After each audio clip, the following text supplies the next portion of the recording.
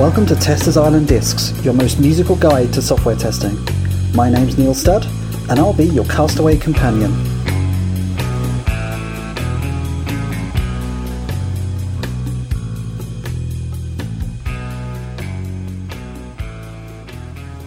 Hello everybody, and welcome back to another episode of Testers Island Discs. Christmas is almost around the corner, but before we hit Advent, we've got one more guest. And today we're joined by Clare Norman. Clare hails from North Wales and adds a Masters in Oceanography into the list of many skills we have here on the desert island. Like many testers, she says that she fell into testing, but it's clear that she had an aptitude for it from an early age. Her first ever bug report was logged with the toothpaste company Aquafresh when she was aged just 7. And much more recently than that, she was speaking recently at Test Bash UK, giving a primer on quality coaching, where she was introduced to conference attendees by Gwen Diagram as a pink ray of sunshine. Now, sadly, there's no colour on this audio podcast, but I'm sure the sunshine will come across. Hello, Clare. Hi, Neil.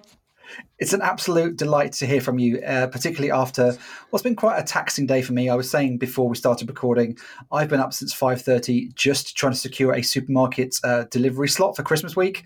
This seems like a very new thing. It's like supermarkets are now like Glastonbury. Yeah, they are. It's a crazy time. It really is. And what are we? 15th of November, and we're thinking about shopping for Christmas already. Yeah, I'm sure one of the things we'll all be doing is making sure we're stocked up on sufficient brands of toothpaste. Tell us a bit about how you came to report a bug with Aquafresh. Oh, so it's all my mum's fault. I completely blame her for this. She's always been one for writing complaint letters and, making sure that things are done correctly. So although they were my handwritten words, they were definitely suggested by my mother. But yeah, we essentially had a problem with the tube of the toothpaste, and Mum quite rightly pointed out, well, this isn't right, so we need to complain about this.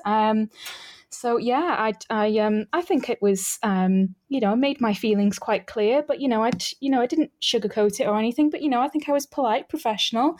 So yeah, when I rediscovered that letter a couple of years ago, I thought this is going to make a really great intro for a testing talk. How do you evaluate it as a bug report? Did you have, for example, steps to reproduce? Yeah, exactly. Yeah. So I told them what I did to make it break. And I also had like a little screenshot in the corner as well, a little diagram, where the toothpaste has got squirting out. Yeah. Fantastic. I don't think I logged any at that sort of age. I remember I had one encounter with a can of Ambrosia Devon custard when I was very young, and my parents had served it up to me as part of a dessert, and I'd eaten it and gone, ugh, or whatever. And my parents had assumed that I was making a massive fuss. It turns out it was just rancid custard. They were demanding I eat it. I was like, no, it's genuinely horrible. And I've never quite forgiven them for that. I've forgiven my parents. I'm not sure I've forgiven Ambrosia. But you obviously then went on a career journey of your own, which brought you eventually into testing. How did you discover testing as a career path? Yeah, so I was working at a complaints handling company. I'd kind of finished uni. I didn't really know what I wanted to do. And that company was looking for a junior tester, and they didn't want any experience. And just like the job that I've taken recently, the job spec that they wrote really spoke to me. And it was more the combination of the ability to be logical, but also creative in your method as well.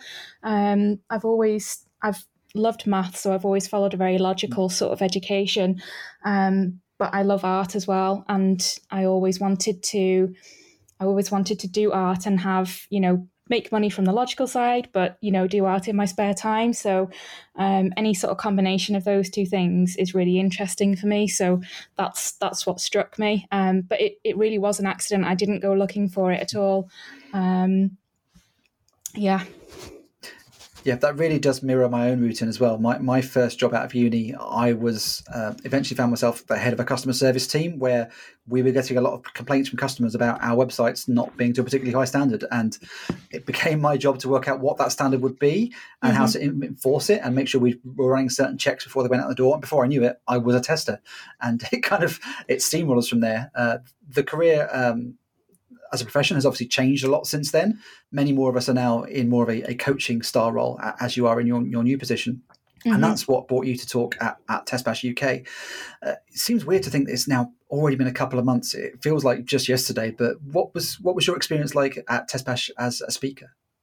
It was amazing. I loved it. I really did. Especially the venue that we were at. So in Manchester, that was at the Lowry Theatre, which was a proper theatre, with boxes and red velvet seats and everything. I was like, oh, this is such a pretty stage. But no, it was lovely. I'd done an online talk previously, and this was the second one that I delivered in person.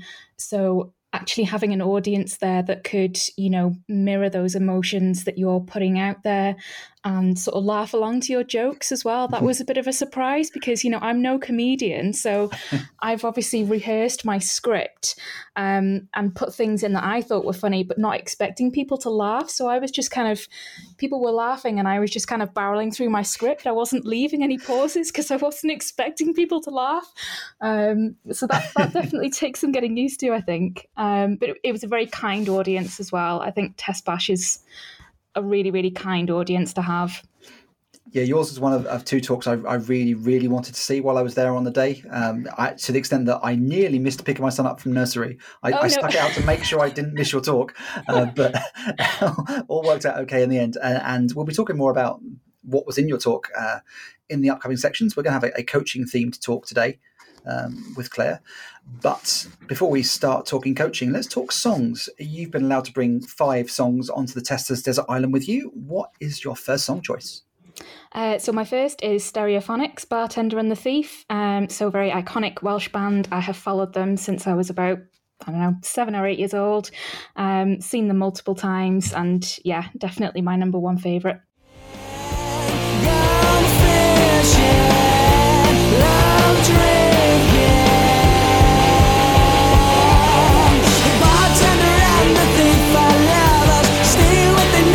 Sisters and brothers met in the church at night to remember, robbing the graves of bodies dismembered. He watched the lesbian talk, she kissed and groped, but mostly talked in love.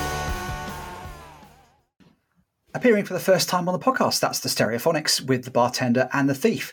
Now, Clare, how did you first get into a coaching role? How did you shift from a tester who does the testing, I suppose, into more of a coaching-facing role? Yeah, so it was all driven by the fact that I was the only tester in my company at the last place that I was working. So I was doing a lot of independent testing and getting really frustrated that I was, sort of barely making a dent in anything. I was only testing, 10-20% of the things that were being released. So I tried to figure out a way that I could have more of an impact, and the obvious route to me was to try and get my team more involved in this. If I could spread my knowledge to them a little bit, then each one of them, might pick up something that I might have missed. So yeah, it was really just about getting more people involved in the testing role. Felt like a good way to have more of an impact. Yeah, I think, while I don't subscribe to the idea of there being like an ideal ratio of developers to testers and even people with those names on their hats, there is something I think quite liberating knowing that you don't have enough people to just do testing alone. Because at that point, the organisation has to acknowledge that we have to do something else. We're not just going to give it to this one person to do all the testing. Yeah, that's it. I'm not sure that you could ever get to a stage where even if you had 2 times more testers than developers, I'm not sure that you could ever say that we've got enough testers to do this now. It's just, it doesn't feel right. And it certainly doesn't help it's for reasons like that testing is often described as being a bottleneck, because the ratio is so lopsided. There are more developers producing work than testers there to validate that work or do whatever kind of testing you want to do. So I guess coaching is a good way of helping to reduce that bottleneck.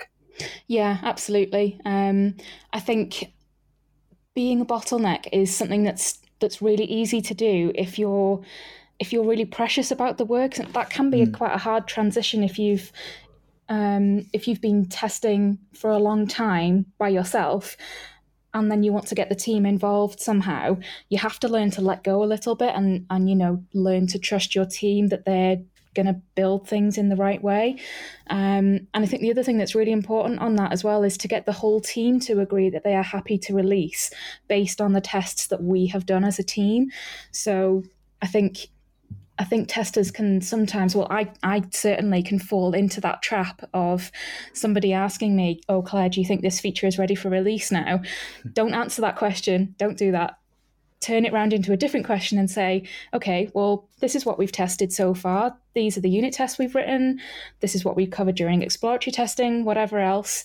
Are we as a team happy that we have done enough testing to ship this feature?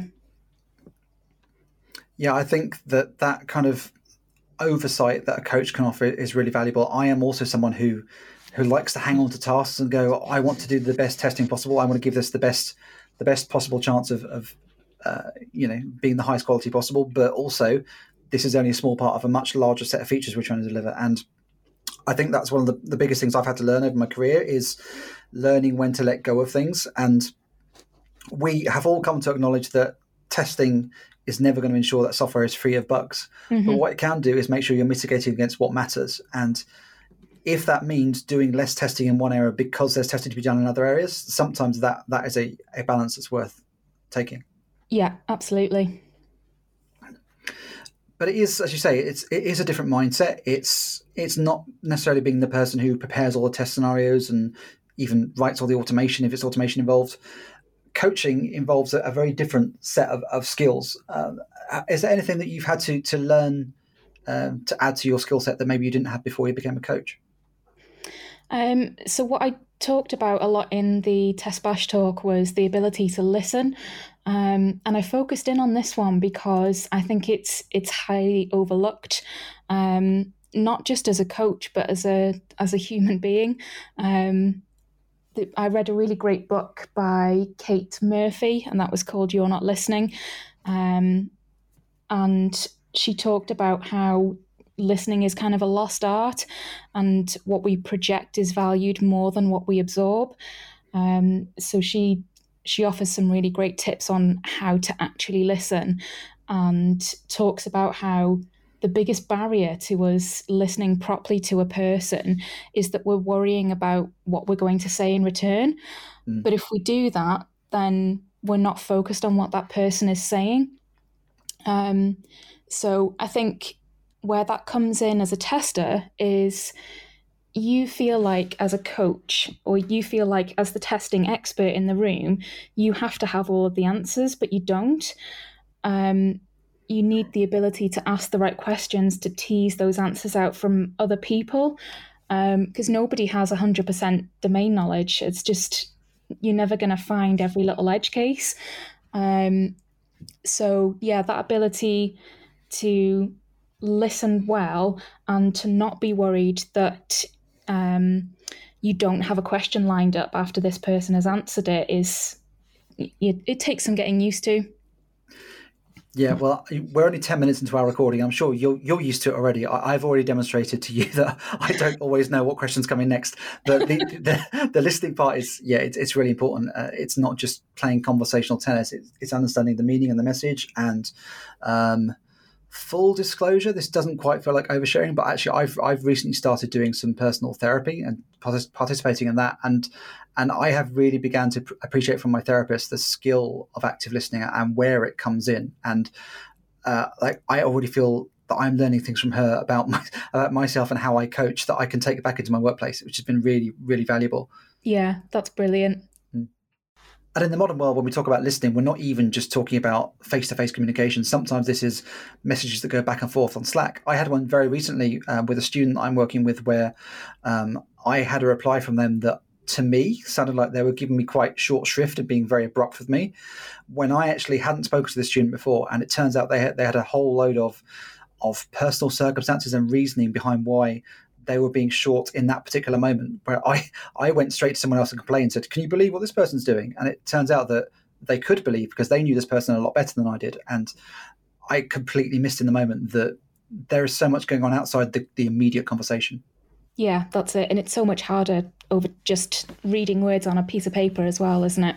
Do you think that serving such a role as a coach or being active listening and being more verbal and social to an extent. Do you think it's harder for people who are introverted?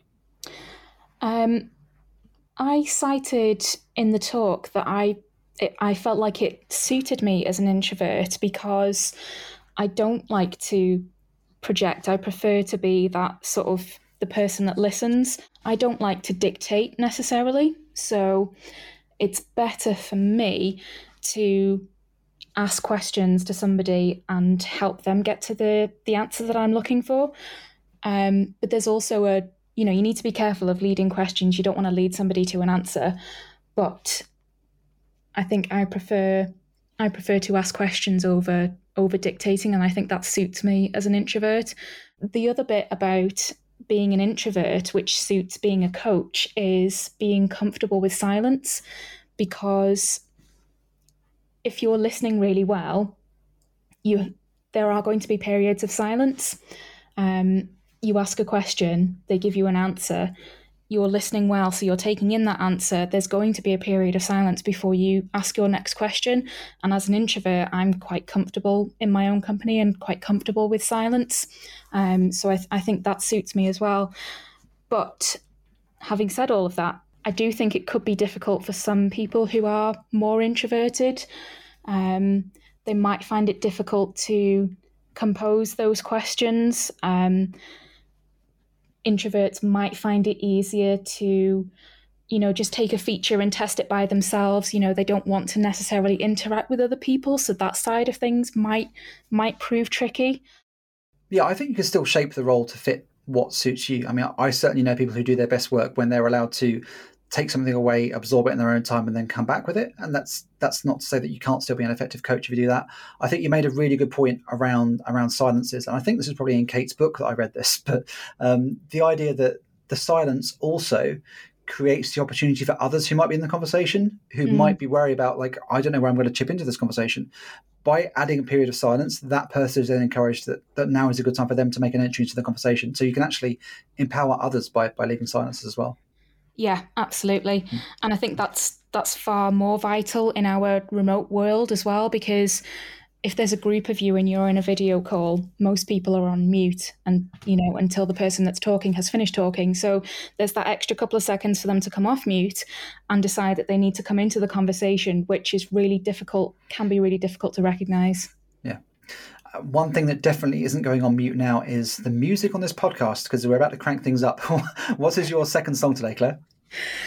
So this is AC/DC and the track is Back in Black, and I've chosen this because it is one of the first songs that I learnt the riff for on my green electric guitar when I was a teenager.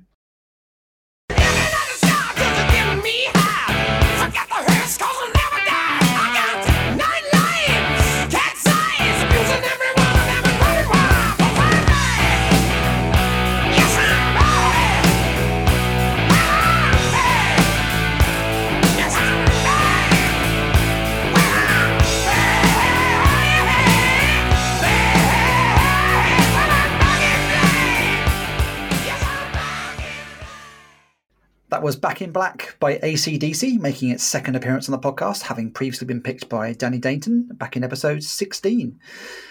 That really begins to make me feel old now. That was 4 years ago. I can't believe that I've been doing this podcast for 5 years, but Wow. A lot has happened to the world in that 4 years, and it's good to have a familiar friend back on the podcast. So we've been talking today about coaching and what it means to coach. Until very recently, I would quite often use the word coaching and mentoring and teaching as well, kind of interchangeably. And I had a revelation at Test Bash as to how that was different. And there was a few people who came up with some definitions around that. Why is coaching different from teaching? So teaching is where you're imparting your knowledge directly to your student. You're telling them the answer. Whereas coaching, on the other side of this kind of learning spectrum, is about getting that person to find their own answers. So where teaching is more about telling, coaching is more about listening and asking questions. Vernon Richards talks about mentoring sitting in the middle of this sort of spectrum, and he says that people are he reckons that managers are looking more for a mentor rather than a coach. They're looking for people to kind of lead the way and say, use their experience to guide what people are doing now, but not necessarily tell them. Yeah, funnily enough, Vernon is going to be our guest next month. I'm finishing the year strong with guests who I want to talk to. So looking forward to hearing from Vernon next month. This is something that's very familiar with me in my new role as well. Although I technically have the word coach in my job title, I'm very much trying to help apprentices learn the craft of testing from scratch, from knowing nothing all the way through to parachuting to a business. And they're following a curriculum which would make it very easy to drop into a teaching role, because here is a list of stuff that we want you to learn. But that is very specifically not my role. My role is more to identify behaviors and places where people fall into traps and try to help people to grow themselves, rather than going, the answer you gave to exercise 3 was wrong. You should have typed XYZ when you typed this. It's not about that at all, particularly in an industry where there is no right way of doing something. Mm-hmm. Yeah, absolutely. I think the other important thing to remember as well is that you're not necessarily a coach 100% of the time. Sometimes you need to switch back to, I say switch back like it's a step backwards, but it's not. You need to switch techniques sometimes. So I talked about being a quality consultant sometimes. So that was a really great stepping stone into being a coach, because convincing people that they could come to me and ask me questions about quality was a really great step away from testing everything myself, and my team letting me independently test things. Once I'd assumed this sort of quality consultant role, they recognized that I had the answers and that they would need them to do their work. So I think it's important to take the team on that journey. So if your team isn't bought into the idea that a tester can help you improve quality or, help the team's output, you have to show them first by testing something, showing the bugs that fall out of that, perhaps moving on to a mentoring stage. And then once they recognize the value of that, that's when being a coach becomes far easier. I think that was one of the things that I found hardest to adjust to when I was working at Postman, was that I basically had found myself in a coaching role without anybody telling me that I was in a coaching role. I was in a very high-performing Scrum team who, frankly, were churning out stuff without being tested or without consulting anyone who was called a tester. And I was like, I'm the tester for this team. Shouldn't I be seeing this stuff? And what I realized was I needed to force my way into the conversation some more, because my role was to guide a frankly quite large and geographically distant team of people who aren't always online at the same time as me. And it was like, oh yeah, what I'm actually doing here is being a coach. I hadn't realized that I was doing that. And certainly it's difficult to perform to your best when you're not sure what's expected of you.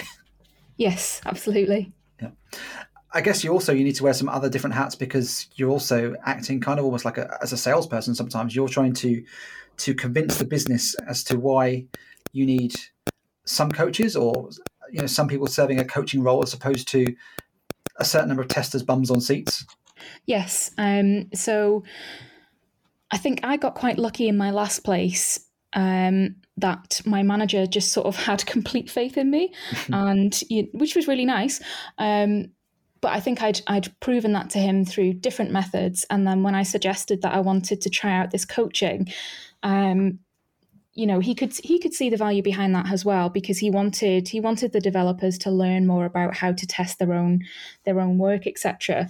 But I think the other thing that was really important to talk about was single points of failure. So being the only tester, you are that single point of failure if nobody else knows how to test something. So talking about sharing knowledge within the team is something that my manager was really keen to for us to do. Yeah, and again, that's where I struggled a bit at Postman, because the developers were very good at creating. I'm getting a lot off my chest here today. The developers were very good at creating like large suites of automation. They kind of used Postman to test Postman, which is actually quite neat.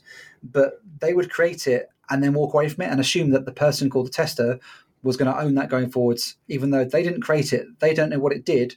They don't know whether it's sufficient to test everything that needs testing. They're just now in control of whether that thing is red or green. And you need a lot more collaboration. And I think you made a really good point on trust and faith, and the best roles that I've been in have been the ones where people are allowed to operate or assumed to be operating in good faith and are just allowed to get on with it. Mm-hmm. Yeah, definitely. So if you're pairing with a developer, for example, let's say put yourself in the head of someone who's serving a coaching role for the first time, and you're working with a developer who is developing a new feature for whatever it is that you're building. How might a coaching session with a developer look like to you? So I think it depends on the experience level of the developer. So we had a bit of an influx of new developers at my last company. So with them, it was very much talking about how the feature was going to work, what they'd coded to make it do the thing, and then sort of asking questions along the way around what do they think could go wrong at this stage. So a lot of the time, just getting your developers to talk through the changes that they've made will prompt ideas for things that they'll want to test. For a more experienced developer, probably the main question, my favourite question to ask is, what's the worst thing that can happen here? So with a more experienced developer, they've probably covered a lot more in their testing by the time you do a coaching session. I'm assuming, of course, that a coaching session for this is happening towards the end of feature development. Coaching sessions earlier on in the development cycle will look a bit different, but something where the feature is kind of up on its feet and it's ready to be sort of played around with is definitely, I like to focus the conversation on what risks there are and what could potentially go wrong. Yeah, I think there are certain other words that you can look out for as well. For example, if you ever hear someone say something will always do something or something will never do something, that's really worth drilling into, going, to what degree are you certain that will never happen? And let's say it did happen, what would actually go on? It's very similar to what's the worst that could happen. Mm-hmm. Yeah. I guess the challenges involved with getting a coaching role established within a business, one of them is the age-old problem of measuring the outcomes of testing, which has always been difficult. But when your role is to advise others or to make the lives of others easier, how do you effectively measure the outcome of that? Yeah, so I don't have a good answer for this. Damn. I'm sorry. Oh, thank you. Look at me. I have an answer that I'm satisfied with, but I'm not sure a leadership positions would be happy with, because they like numbers, they like to see things going up or down. For me as a coach, I feel like I've had a successful day if I've helped somebody. The other measure of success for me was during our Three Amigos sessions. So that's like a story kickoff between the tester, the developer, and a product person. If I've asked a question that somebody has said, oh, that's a good question, we haven't thought about that, that's a success for me. The other thing is seeing developers' behavior change as they come into more and more coaching sessions. So what I was seeing a lot of in my last place, particularly with the more experienced developers, because they were catching on to it more quickly, was by the time we come to a pair testing session together, they've come with all of these notes of all of these different things that they've tested, and you can see their knowledge growing over time because they're covering more tests, they're covering more scenarios, they're thinking about more things.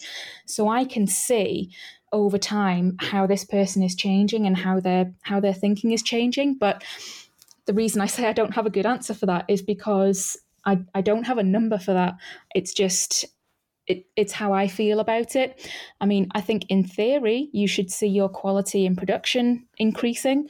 So if you've read the book Accelerate, that talks about some very good metrics there. That could be something that you measure, but that's, for me, it's more about seeing the effect that I'm having on the people in my team. Yeah, I think that's one of the major pluses of being an effective coach, is that it makes your own job easier the more effective you are, because you have that baseline understanding, that baseline confidence when something comes to you that things have happened. And it's mean to try and make you solve the problem of OKRs on a Tuesday night in November. There was a really good talk at Agile on the Beach in the summer, which has just been released on YouTube today at time of recording. So I'm going to link to that in the show notes around OKRs and how to make them not suck. But this is something we've always struggled with. I mean, this is the first time I've recorded a podcast since Elon Musk started tearing Twitter apart, and rumor has it, looking at the number of lines of code changed by developers and then going, well, the fewer lines of code you committed, the less effective you are as a developer. And whether true or not does not sound good. No. But on a much lighter note, let's go as light as we can get. Tell us about your third song choice. So my third song choice, it's a real mix of music today. So my third song is The Dance of the Reed Flutes, and it comes from the Nutcracker, the ballet. So I've danced since I was about 3 years old. I finished ballet when I was about 16, when I went off to college and university, and have recently rediscovered it. And it is my favourite hour of the week because I just get to go and dance and I switch off from everything else. So that's a tribute to that.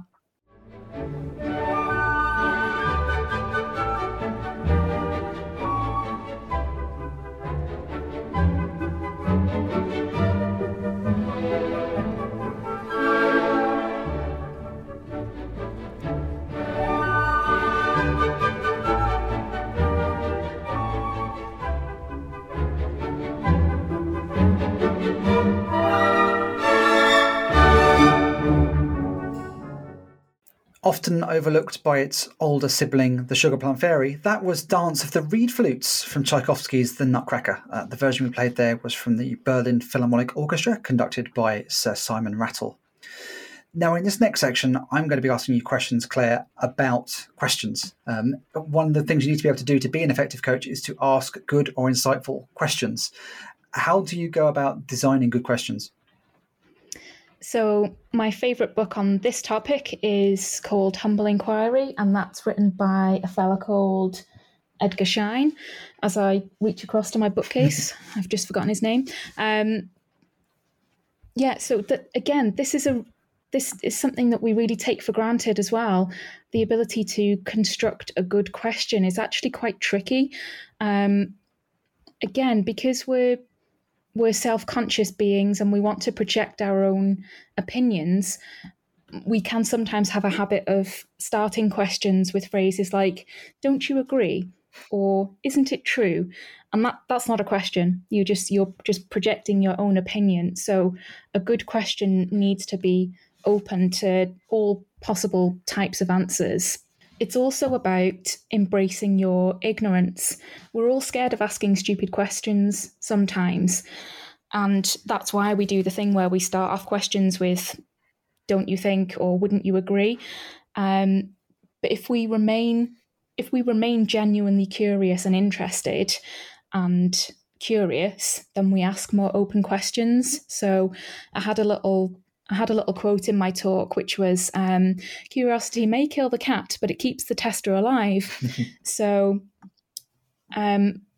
where that comes in as a tester is if somebody describes a situation that is concerning them, for example, I'm worried about this feature because it touches this bit of code and it's really unstable, or it's, really high risk.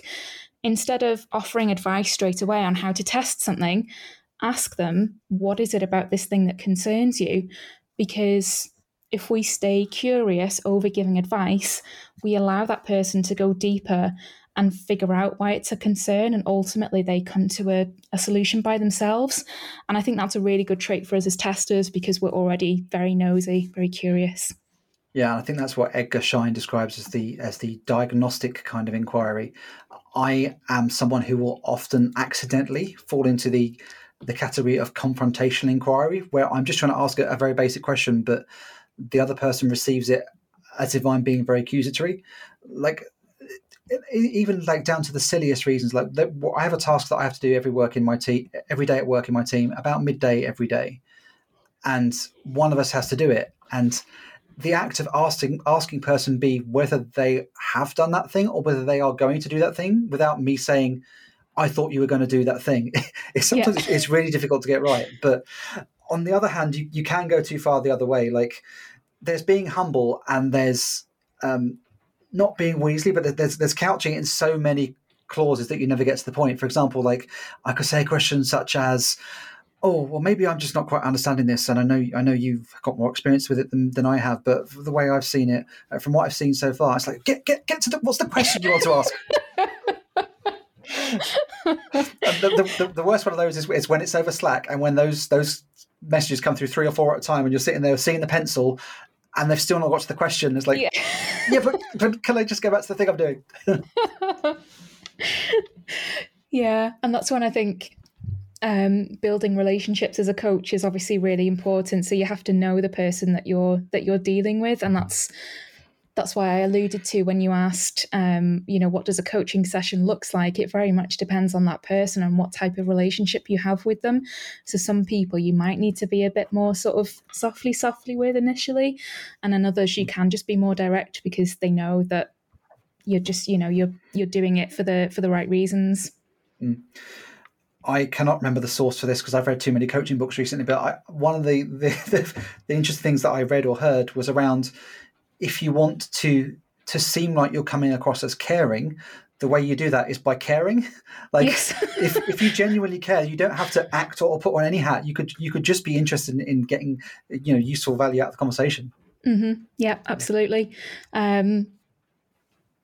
And be interested in that person as well. So I don't have children myself, but I know that other people love to talk about their children. And that's not a way to sort of manipulate somebody into a relationship. I love to hear about other people's kids.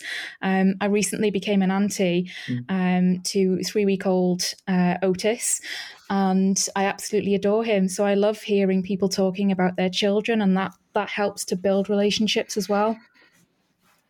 Yeah, my son is now 2.5, and with Christmas approaching, he very much is. This is the year where he gets Christmas, and we've fallen into all the traps we said we never would. Like, the Santa myth is very much alive in the house and is already being leveraged for good behaviour. It's like, well, if you do that, then maybe Father Christmas isn't going to. Like, we said we'd never do that, but sometimes there are just conversational shortcuts that work. Yes. Yeah. But I think when you get into that conversation, particularly if you are coaching someone who's in a different discipline or who is maybe more experienced than you or has more knowledge on the thing that you're coaching them on, the revelation that you don't always need to be the one in that conversation that has the answers. Yeah, absolutely. And again, I think that's something that's really hard to let go of when you're the testing expert within that conversation. You worry that you don't have all of the answers, but you're not the only person that's there to test, and you're not the only person there that is going to do a good job at testing. Developers can make brilliant testers as well. Testers are really good at asking questions that tease out things that we want to look at for a particular feature. So if we can ask those questions to other people, then different answers will come from different people, because, like I said earlier, nobody has 100% domain knowledge, and you're never going to be able to see every different edge case. But if you can ask the right questions, you're going to prompt different things from different people. Yeah, I think that's one of the keys, is that you're effectively trying to unlock that conversational process or that thought process with the other person, because the person you're talking to is not stupid. They may well be someone who is in a different area or has a different focus, but I've seen this when I've been working with people and looking at reviewing what unit testing they put in place, and they've overlooked things not because they didn't know about those things, but because they've got 100 other things to do with the day. And as soon as you say, this involves dates and we've not considered how leap years interact with this, they just go, oh God, yes, because we can do A and B and C and D. And it's just that spark that you give them. It doesn't need to be, you don't need to go and tell them, right, unit test for A, B, C, and D. You just need to get the wheels greased effectively. Yeah, exactly. Yeah. Well, we're going to grease those wheels of music right now. That was terrible, Link. I could have done wheels of steel like the DJs, but I'm going with it because it's late. And we're on to song number 4 today. So song number 4 is Rolling Stones, Give Me Shelter. So my parents had a huge influence on the music that I love. Rolling Stones are my mum's favourite band, and this is her favourite track.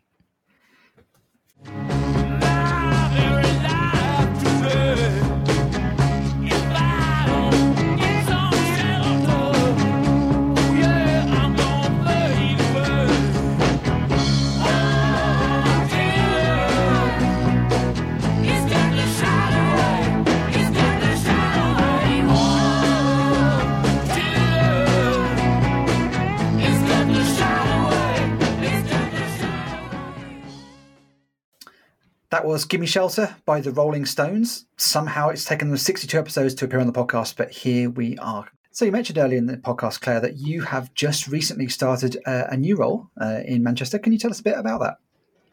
Yeah, so it's with the Co-op group.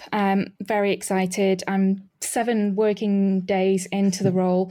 It's already very, very different from my last place. The biggest thing at the moment is how big it is. So my last company, we had a team of around 25-ish people in the tech department, and I don't even know how many there are at the Co-op. There's hundreds probably. So getting my head around all of that has been quite overwhelming. But the one thing that is very exciting to me is there are a team of testers, other testers in the business that I can talk to. It's so exciting. Yeah, it's always a nice reminder that you're not alone. Yes. I mean, I'm grateful for being by myself in my last job, actually, because I think if I'd had tester company, I wouldn't have reached out into the community quite so much, I don't think. And I don't know for certain just yet, but I'm not sure how active my fellow testers are in the community. So if they're not, that's definitely something that I can bring to them, because you do have a tendency to get stuck in your own little company bubble if you've got other testers to talk to. I didn't have that, so I had to sort of reach out to the global community, which has been so hugely beneficial. Yeah, I've spoken to some people at the Co-op before, and I know that this won't come as a surprise to you, but like a lot of companies, they strive to do things like internal communities of practice, but also testers work in a discipline where there's always more testing that can be done. And the challenge is how to foster that community while getting the day job done. Yeah, absolutely. So there is a community of practice for QAs, but it has, as I understand it, stalled a little in recent months, like you say, because of the challenges of the day-to-day work. So there's a lot of recruitment going on at the moment, and I think we're looking to hire another 4 testers in the next few months or so. But I see a community of practice as hugely valuable. I don't think it's ever wasted time. So it's going to be something that I'm going to drive with people, because I think it's one of those things that can very easily sort of slip off the radar, because we've got too many meetings, I've got too much to do. It's not part of your day to day. It's really easy to just kick it to one side, but it's too valuable not to have it. Yeah, I had that even just last week. We have a weekly slot put aside for CPD where people come together and present and talk about things. And I had 2 other meetings that clashed with it, and I just couldn't go to it, and I was gutted. I think one of the really key things, particularly in the modern flexible world, is to try and make your community of practice, allow it so that it can run asynchronously. So maybe this week we're reviewing 2 chapters of a book and digesting some ideas and reporting back in a Slack channel on what we thought about this in such a way that you don't need to be in a certain place at a certain time.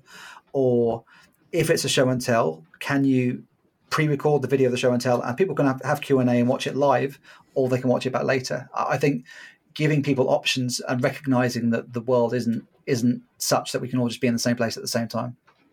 Yeah, that's a really good idea, actually. That's not something that has ever crossed my mind. So the very first job that I had as a tester, we had 4 testers in the team, and we set up probably one of the nerdiest things I've ever gone with, and it was called the Testers Guild.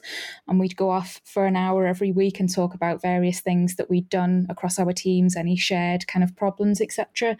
But that hour, that takes you away from your work, but I think it's a bit like your learning time as well. It's an investment in yourself.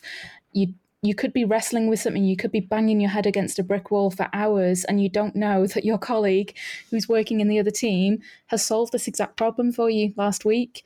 So yeah, hugely important. Yeah, I think that's absolutely essential in large companies where the domains can often be quite diverse, and people can be solving the same problems at the same time. And I guess if you were to have some input into communities of practice, one of those things you might like to do is teach them more about coaching. Can you recommend to listeners, is there anything that you found really valuable? You've named a couple of books already, but in terms of other conference talks or blogs or valuable books that people might like to read? Yeah, so I think the other book that I referenced in my talk was The Coaching Habit, whose name eludes me and is too small on my bookshelf to read, but it's very easily found. Bright blue and yellow book. That talks about 7 key questions that you can ask as a coach, and that basically applies to any different setting. The person that I would recommend to follow on the coaching side of things would be Vernon Richards. He's doing an awful lot in the coaching space at the minute and writing a seamlessly endless amount of posts on his TypeShare blog around various different things, some really good material. He also did a talk with Day, thank you, at Test Bash. That was very, very good as well. Yeah, and I'll add one book to that list as well. I've recently been reading The Coach's Casebook by Jeff Watts and Kim Morgan, which is, again, it's about coaching, but it's about characteristics of a good conversation as opposed to here's how to ask really insightful questions. It's more about how to avoid falling into conversational traps. It's a really good read. Oh, brilliant. I'll have to find that one. Well, I am going to pin you down in a minute to select a book to take to the desert island with you. But before that, you've got a 5th and final song choice to pick.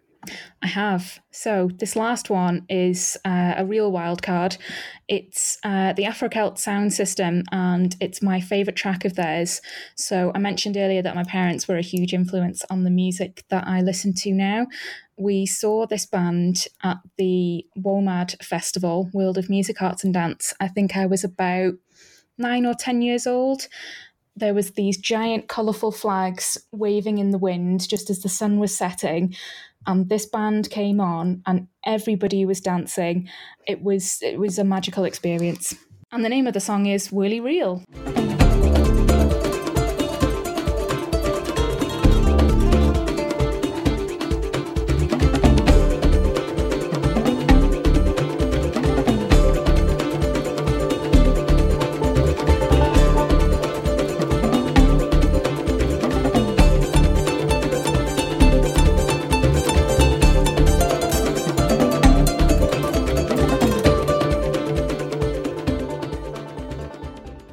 That was Afro-Celt Sound System with Whirly Reel 1. And with 5 songs in the bag, we've also got one book that you can bring to the island, Claire. What book would you like to select to accompany you on this sandy shore?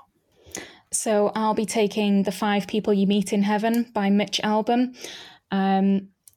It's been described as some to be a little bit cheesy, but I disagree entirely. It's about a chap who passes away, and when he goes to heaven, he meets the 5 people that have had the biggest impact on his life, or the people that he's had the most impact on. So one of these people is actually a perfect stranger to him, and yet one of his actions had a huge impact on his life. So it's a really beautiful story. It reminds us all that all of our actions can be important, and although we're all telling lots of different stories on this world, they're all intertwined in some way. Fantastic. Fiction, but applicable. I think we're quite short on fiction on the island. I think, well, some people do pick their favourite fiction. I think a lot of people are driven to go, oh, well, I'll pick a book that's relevant to directly to my career. But that's really interesting that the way it analyses human interactions. So delighted to add that to the bookshelf. We have a list of all the books that are linked in the show notes. You can find that on Goodreads, and all of the songs on our Spotify playlist. And that brings us to the end of our time together. Thank you so much, Claire, for coming and speaking to me on this November evening. If people would like to get in touch with you, how should they do that? So you can find me on LinkedIn and Twitter. My Twitter handle is @ClareCatherine6. I've yet to create a Mastodon account, but I'm sure I will do at some point. But for now, LinkedIn and Twitter would be the places to go. Cool. Yeah, we still have a podcast account on Twitter because I felt bad about removing it. I kind of wound down my Twitter usage naturally before all the other stuff happened, and I've taken the plunge and gone, you know what? It's not for me right now, but other networks are available, and the testing community obviously has lots of other lively places they can meet. I'm sure you know of them already through finding this podcast, but do you have anything else coming up in your conference type life this year. Conference type life is a weird sentence to say, Neil. We're going to go with it. So in 2-3 weeks' time, 1st of December, Retest Bash is happening online, and that is featuring the talks that I believe were the most played after Test Bash Manchester. So very exciting that I've been chosen for that. I believe I'm the last talk of the day, somewhere around 5-ish. So they play the recording of the talk, and then I'll be there to answer any coaching-related questions. So definitely join us for that. In the future, though, I haven't submitted another talk for next year for any conferences, because obviously starting the new job, it will be good to get a bit more experience and see what's happening there. I could probably foresee myself taking a little break while I settle in there and perhaps start submitting again in the second half of next year. Cool. Yeah, I made an on-air promise last month that I have a submission incoming. I too am unsure about that because I'm about to start a very lengthy coaching course that also has like a post-grad course tacked onto the end of it. So I could see 2023 being quite busy. Yes. As well as looking after what will becoming a 3-year-old by then. So we shall see. But Retest Bash, yes. At the time this episode comes out, it is later this week. It's carefully been timed to not clash with any England or Wales World Cup games, because the World Cup is also coming along for all the joys that will bring to our lives. Who knows? When this episode comes out, maybe we'll even still be in the tournament. But we've got one more episode to come this year, but it's been a real treat to talk to you, Claire. Thank you very much for coming along. Thank you, Neil. Thank you for having me. And we'll see all the rest of you back on these airwaves at Christmas time. See you next month. Bye, everyone.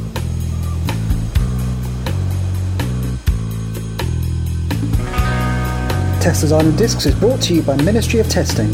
Written and produced by Neil Studd. Theme music by Green Day. Follow us on Twitter @Testers Island.